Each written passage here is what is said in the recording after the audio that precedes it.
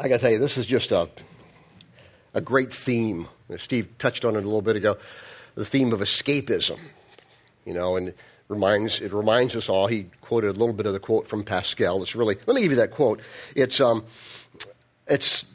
sort of a abbreviated version. I'm going to show you both of the Pascal quote. It goes like this: there's a God-shaped vacuum in the heart of every man which cannot be satisfied by any created thing, but only by God, the Creator, made known through Jesus Christ.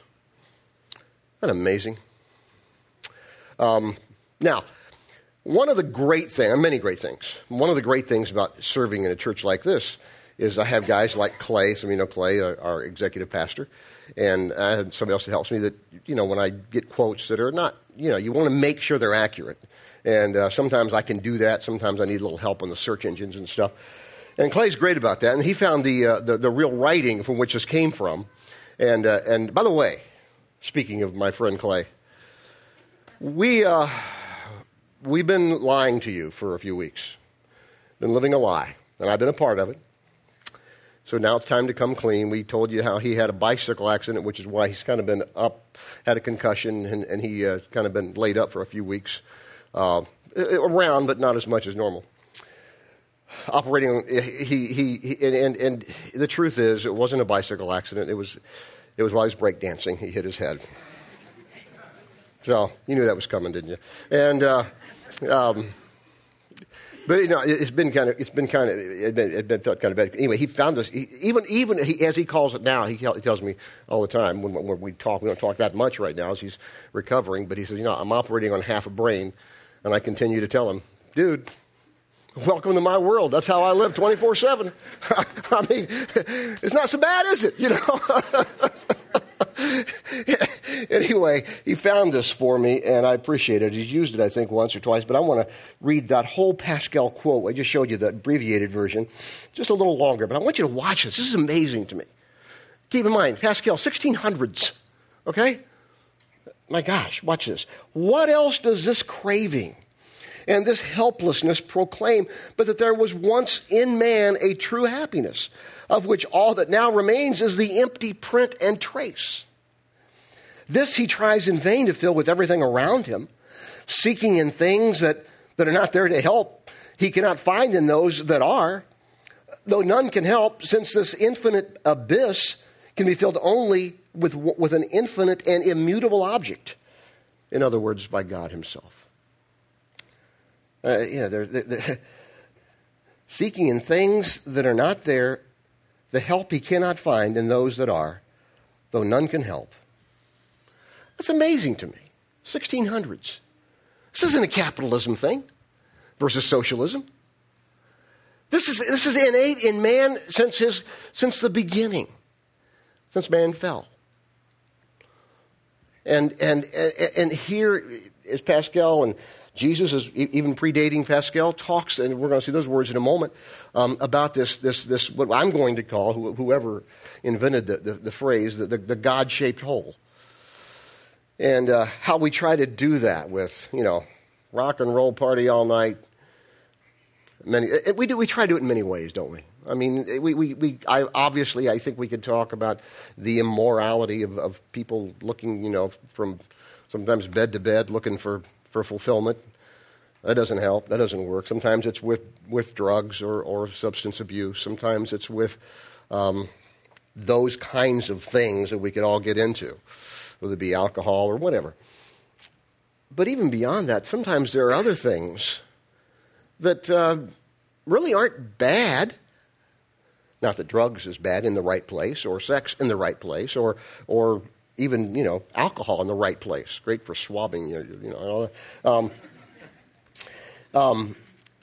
But there are other things, like, from a lot of guys. I always get in trouble when sometimes I hang out with guys, okay? I mean, I see women too, but I hang out with guys. Somebody one time in another church was complaining about something, which rarely happens, but it happens sometimes in church.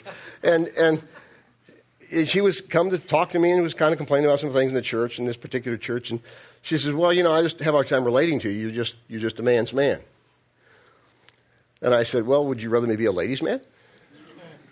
I did. I really said that. That wasn't the right thing to say in that setting. But nonetheless, you get me. So my point is, I hang out with guys. I hear this a lot from guys. I know it's true with some women, but in my world with men and so forth, I hear it a lot. I know it's true with a lot of guys. And that is this: the career thing, the position thing. And it's a good thing. And it's great that you should strive and work hard and get up early and stay up late and do all that you can do to be successful. God is honored by that, assuming you're not abusing people and other stuff along the way. God is honored by that. So, but when you're using that position to stuff that empty hole that God-shaped hole in your heart, when you're using that to do that, you're in big trouble. Because someday, by your choice or somebody else's, you won't have that position. Then what you're going to do, and some of you here have dealt with that or are dealing with that. But it's not a bad thing. You get where you're just stuffing that God-shaped hole with that position thing. Sometimes it's marriage. It's true. Is it marriage? Again, work hard at your marriage, please, please. And I spend a lot of my time talking to folks about that, and I'll continue to do that. I believe in rock-solid marriages. The Bible teaches it. God cares. At the same time, if you're stuffing that God-shaped hole with your marriage, things can happen. People change. People get old. People die. Talked to one of our folks this morning after one of the services, and recently lost his wife, and he says, you can't be more right. He said, our marriage was great. Everything was great. And he said, I've been lost ever since. He said, I wonder if I wasn't, he didn't use these words, but he wanted to say something else. I wonder if I wasn't trying to put things into the God-shaped hole that were great, but it still wasn't God.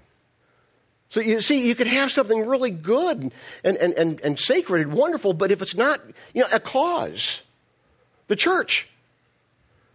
I mean, some of you, God bless you. You support this church in many, many ways. Keep it coming. Keep it coming.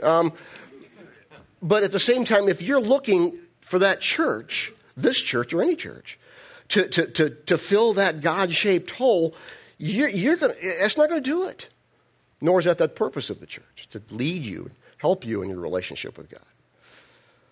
Our homes are wonderful. Hopefully you have a great home, and whatever it is, whether it's a efficiency apartment or whether it's a nice big house or whatever, homes, they're great. Some people, their whole life is wrapped up in their home. But I want to tell you, just think about this. Let me show you. I saw this in the New York Times yesterday. The picture just got me. It just stunned me just to see it. I had heard the news about it and everything that in California where there was an explosion, gas explosion. I mean, just think about these poor stiffs. I mean, gosh. I mean, I think about this. I don't know this. I'm just making this up. This guy here, maybe he was the guy that, hey, I finally paid off my house. I got all my debts paid off, man. I'm in great shape. Boom. That's devastating for any of us at any time. But if that's what we're putting in that God-shaped hole, it's doubly devastating. It's just things. Sat yesterday again with my friend, as we do most every 9/11. He comes here and one of the first responders, and along about August, he'll give me a call and he'll say, I'm having a hard time again. And he's just a tremendous individual, follower of Christ, and knows where his priorities should be, but it's to be close to 9/11, and he lost so many friends. He was in the middle, one of the first responders, and lost so many, as many of us did, but lost so many people that he saw and knew. He told me after 30 funerals, he said, I don't think I could do anymore. And we sat down there in the patio. That's the church patio, by the way, in case you didn't know that. That table in the corner, that's my table. Don't ever sit there. It's my table, okay? No, I'm kidding. And we sat there and just chatted and talked and just... I've heard stories I've heard the last 2 or 3 years. I don't care. And he was telling me again how one day changed so many people's lives. And we talked, actually. I told him what the message was about. He said, yeah. He says, no question in my mind, I was putting a lot of other stuff in that God-shaped hole. And as devastating as that was, and still is for many people, let's pray that it doesn't take something like that to get my attention to realize, what am I putting in this God-shaped hole that really only one thing, only one person can fill? That is a relationship with Christ, a relationship with your Creator. So there are many things that we put in that hole. I got to mention this. I'm sorry, guys. Opening NFL weekend, sports. And it's true. A lot of guys. I'm sure there are some women, but a lot of guys just it's sports. All the time. And now with all that we have on cable, I mean, we can have sports on our TV 24/7. Amazing, isn't it? Great. And again, that's just not going to do it for us, is it? Sometimes it takes a lot for us to realize that. I've had so many stories over the years of sports and what people were doing. In my case, guys, again, I was a teenager. I'll never forget, I was a teenager. Just thought about this today. I was a teenager, raised in Ohio, not Dayton area, and so the Reds were the team of choice there. And I met this guy. He was an old guy. I mean, he was an old guy at the time. And whenever I say that these days, it bothers me because he was probably about my age now, But you don't think like that when it's an old guy. And he listened to the Reds. Of course, in those days, you didn't have a proliferation of sports on TV. He listened to the Reds every night. Cincinnati Reds baseball team, and his I'm serious. His health would be up and down depending on how the Reds were doing. You believe that? I mean, it's a true story. Unbelievable. At the time, I was like 16. I was like, that is weird, man. Look, there's only one thing. And I want to talk about that. I want to take you to the words of Jesus, which is the best place we can go in a situation like this. This particular story is in all the Gospels, all the synoptic Gospels, which are Matthew, Mark, and Luke. And I'm going to take the Matthew version. And just follow along with me. This is one of the things. Jesus says something here that a lot of times people just can't, they don't get it. Oh, what is he talking about? So if you had some questions about that, this is your lucky day, because you're going to find out what he was talking about. Isn't that good? You're going to find out today. You're going to find out the right version, too. Anyway, here we go. Luke 19, verse 16. Someone came to Jesus with this question. Teacher, what good deed must I do to have eternal life? Why ask me about what is good? Jesus replied. There's only one, capital O. There's only one who is good. But to answer your question, if you want to receive eternal life, keep the commandments. I love this question. I love this guy. I love people, but I love this guy. Because this guy, some things, I hope I don't relate to him totally, but there's some things I can relate to with this guy. Because Jesus says, real simple, if you want to receive eternal life, keep the commandments. What's his next statement or question? What do you think? It'd be, which ones? I mean, he's like, what's the bare minimum I can do to sneak in there? Just which ones? Just which ones I got to keep? All of them? 2 or 3 of them? And so he says, which ones, the man asked? And Jesus replied, you must not murder. Okay, I'm okay there. You must not commit adultery. Oh, okay. You must not steal. You must not testify falsely. Honor your father and mother. Love your neighbor as yourself. Are you kidding me? The guy's thinking, did you have to add that one? Did you ever live in Jersey? Jesus, you're in Israel, man. You don't know what it's like in Jersey. No, the guy says, I've obeyed all these commands. What a liar. I mean, and here's the thing. I've obeyed all these commands. The young man replied, what else must I do? And here, now listen, if I were Jesus, and thank God I'm not. If I were Jesus, I would have said, you lie. Well, You're a liar. He hadn't kept all those commandments. He knows that. But Jesus doesn't do that because he's God. He reads it. He knows his heart. He knows what's near and dear to him right here. Here's what Jesus told him. Verse 21. If you want to be perfect or mature or complete, what that means, go and sell all your possessions. And when he's hearing this guy's going, he's choking. Oh, God. Go and sell all your possessions and give the money to the poor, and you'll have treasure in heaven. Then come follow me. But when the young man heard this, he went away sad, for he had a lot of stuff. I mean, he had an iPad, iPhone, or the first century equivalent thereof. He had cool stuff. Jesus knew that. Jesus knew that something was more important to him than anything else. It's not wrong to have stuff. Please don't hear that message. It's not wrong to have money. Please don't hear that message. What becomes wrong is when it possesses me instead of me possessing it. That's when it becomes wrong. And Jesus knew that this stuff possessed this guy. It owned him, basically. Well, Jesus uses this as a teaching moment. The man went away sad. We never hear from him again. We never ever anything else in the Bible about this guy. As far as we know, he went away thinking, I can't go to heaven because I can't give up my stuff. That's sad. Not a lot different than a lot of people. Next verse 23, Jesus said to the disciples, and he uses this as a teaching moment, I tell you the truth, it's very hard for a rich person.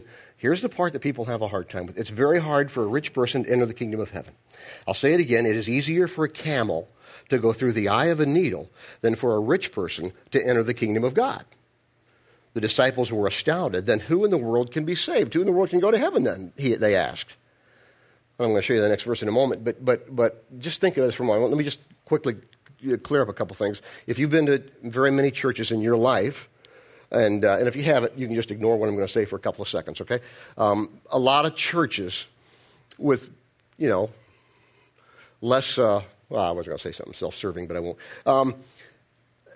Teach this, it's kind of an urban myth that the eye of the needle, or excuse me, when he says, it's easier for a camel to go through the eye of a needle than for a rich person to enter the kingdom of God. There's this urban legend that has gone around for centuries, really, in preaching circles at least, that ministers would talk about this gate that there was in Jerusalem, that only camels could go through that. It was called the eye of the needle. They said this gate was called the eye of the needle, and the only way camels could go through that is by taking off all their packs. And then a camel had to get down on its knees and kind of go through this eye of the needle gate, so to speak, to get in Jerusalem. It's a great story. The only problem is, it's just not true. No scholar backs that up anywhere. And just to remind myself, which I do a lot these days, I read through several commentaries again just last night or yesterday or whenever it was, this week sometime, just to make sure. I was right about that. And not one scholar anywhere says that's true. And here's the problem with it. It's a great story, but here's the problem with it. If that were true, that would mean there's something I can do. There's something I can do. Get rid of my possessions, do this, get out on my knees, crawl through. I keep the commandments, I do. There's something I can do somehow to enter heaven, to enter God's family, to go to heaven, to belong to Christ. See, if it were, that's another problem with that myth. The truth is, in this particular version, in Matthew used the literal word in the original, a sewing needle. Luke, when he writes about this story, Luke was a doctor, right? Luke used the term, the Greek word, of a surgeon's needle. So, that's literally the words that they used here. So they're not saying there's some gate somewhere that you got to crawl through. They're not saying that, because here's what Jesus' answer was when they said, who in the world then can be saved? Verse 25. Verse 26, Jesus looked at them intently and he said, humanly speaking, it is impossible. But with God, everything is possible. There's only one way. Through God. Through Jesus Christ. Who came and lived and suffered and died and rose again. And he did that for me. And just my crap. Just my stuff. My sins. Which were enough. But he did it for you too. That's the gospel. That's the gospel. You see, and that's why Jesus says that there's nothing you can do. You can't You can't crawl. You can't hold your tongue right. You can't say these words or not these words. There's nothing you can do. It's impossible, humanly speaking. But with God, everything is possible. The only way to come to God, your Creator, is trusting Christ and saying, Lord God, I believe you did this, and you went to the cross, and you rose and you did that for me, and I want to trust you right now. That's how it happened. You can do that right now. You can pray about that and just ask God to give you the ability to say those words, whether you say it verbally or in your heart and in your mind. You can do that right where you are. Now, let me just point out one other thing very quickly, because I'm going to ask you hopefully a penetrating question here in a moment. But that whole part, rich people, let me go back to that part. Rich people entering, he says, it's harder. And why do you pick on rich people? Is it being rich wrong? No. It's not wrong. Is having money wrong? No, it's not wrong. A lot of people think there's nothing in the Bible teaches that money or possessions or having wealth, nothing in the Bible teaches that is wrong. Nothing. Again, it comes back, does it possess you or do you possess it? Here's part of what I think Jesus was saying, and I think it's important for us to grab this. When we have any degree of wealth, and that's true for anybody in here, all right? I don't care. You can't be sitting there saying, well, I only make X amount a year. You don't know how poor I am. It's just on a different level for some of us. And here's what I mean by that. When you get something and you stuff it. If you're doing this, not just, you get something and suppose you're stuffing that into that God-shaped hole, and you say, well, I don't have to think about God. You may not think this consciously, but I don't have to think about God or my relationship with God right now because I got this new car. Man, it's really cool. And of course, what happens with that? Well, on vacation this summer, my kids, God bless them, counted how many cars I've owned. You believe kids would do that? And then made fun of me, saying, see, you're trying to fill that God-shaped hole. I said, hey, you little urchins. I said, first of all, you sure enjoyed riding in them. And secondly, you wrecked 2 of them, so don't give me any trash about it, okay? Anyway, you get a new car, and if your kids don't wreck it or trash it or whatever else kids have a tendency to do. I love my kids, by the way. I'm just not here putting them down. But if that doesn't happen, it gets old after a while. Well, then you go somewhere else. I'll get another car. Or maybe it's too big of a scale for you. You buy something less expensive, and it's really like an iPad. Oh, gosh. And well, this is great. This is just, I'm obsessed with this thing. And then after a while, hasn't happened yet to me, but after a while, it kind of wears out, and you got to find something else to stuff in there, if that's what you're doing. See my point? And you can do this with 99-cent abs. You don't have to do this. It doesn't matter what it is. I'm serious, you can. It doesn't matter what it is. It's whatever your tendency and whatever your thing happens to be. And I think part of what Jesus is getting at here is we go from one thing to the next thing to the next thing, just stuffing in this hole, this God-shaped hole, and never thinking about God, because we can buy something else to stuff in that hole and think about, and we're pretty happy for a while. Pretty soon, though, let me help you with this, because I can do this now. Then you start getting older, and then you realize, it's all vain. No, it doesn't help. It really doesn't. And hopefully by God's help and insight, you're able to realize that long before you start getting old, and recognize it's not about going from thing to thing, as good as it might be. It's about stuffing that God-shaped hole with a relationship with your Creator. Here's my question. Just think about it. What are you trying to fill that God-shaped vacuum with, other than your connection to your Creator? What are you doing? That's something you can't answer. You may not be able to answer that right now. This is something to talk about with people you love and can trust, and get around a little bit, and just, well, maybe is there some things that I'm kind of maybe missing? I'm kind of blessings that I'm missing because, granted, I've come to Christ, But there's still stuff. I'm still stuffing little stuff in there with it to try to escape thinking and praying and going further in my relationship with Christ. So it works not only for the person who hasn't come to Christ, but for the believer also, who can get sidetracked so easily. So what is that? And I want to make a statement. The only real fulfillment. I want to be very careful with this statement, okay? But I want to say it very clearly. The only real fulfillment to be found in life is through a relationship with your Creator. The only fulfillment, the only true fulfillment can be found. That doesn't mean, I got to add a parenthetical phrase on this, okay?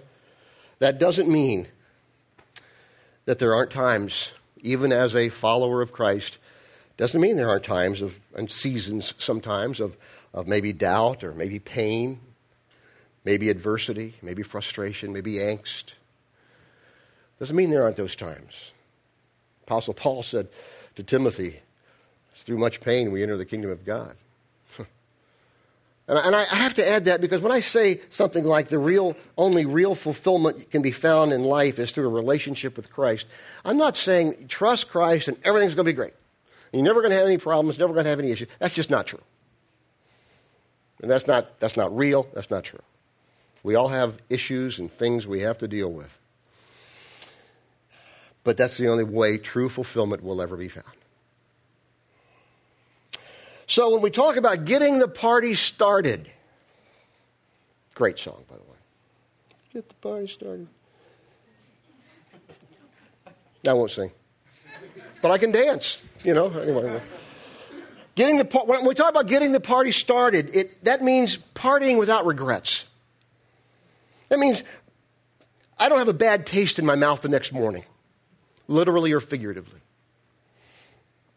Getting the party started means that there is an expectancy of blessing, God's blessing in my life, because I'm seeking to live in a way that's going to honor Him. Getting the party started means you're seeing Christ-like character deepen in your life. Grow. There's going to be growth in your life. Now, it may be only a little bit. In terms of fruit, it might be a raisin versus a watermelon, Sometimes you have those watermelon times where you just see real growth in your life. But usually it's that smaller incremental growth. The point is to be on that track. That's the point. And when we talk about getting the party started, we're talking about seeing incrementally more Christ-like character taking over my life. How are you doing with that? And it's great when you see that. It's great. Getting the party started means you're not trying to stuff into that God-shaped vacuum that was only made inside of you when man fell and could only be fulfilled by a connection with your Creator through Jesus Christ, who loves you, lived for you, suffered for you, died for you, and rose from the dead for you. And we thank Him for it. That's why our prayer needs to be to ask God to reign in our lives, to rule in our lives daily. Talking with another one of my friends this week down on our church patio. And again, we were talking, and he says, I got a hard question for you, Rich. I said, what's that? He says, how come he's so dominant in my life instead of God? I said, just like this. I laughed. I said, dude, you have a lot to do with that. You're making some bad choices. And he kind of hesitated and chuckled. And he said, yeah, I guess I am. I said, yeah, you are. Take it from somebody that loves you. Sometimes we have that choice, that daily choice of asking God to reign, to rule in our hearts and our lives. And that's how the party really gets started, right there. Asking God to reign in our lives. Let me pray for us and ask God to make us think about that. Get the people to come on back. Guys, the band, come on back up. I've got one more song for us. And as they're coming, let me pray. Lord God, thank you so much for the opportunity to come and just really think about some life-changing things. God, I pray that you'd help us to think, help us to pray. Thank you for the ability to allow you to rule in our hearts and our lives. Thank you for the grace and the forgiveness that we have when we don't let you do that. Thank you for your love and your grace in all of our hearts. And we especially pray, God, that we would make that our prayer, that this song would be our prayer, that you'd rule, that you'd reign in me. In Jesus' name I pray. Amen.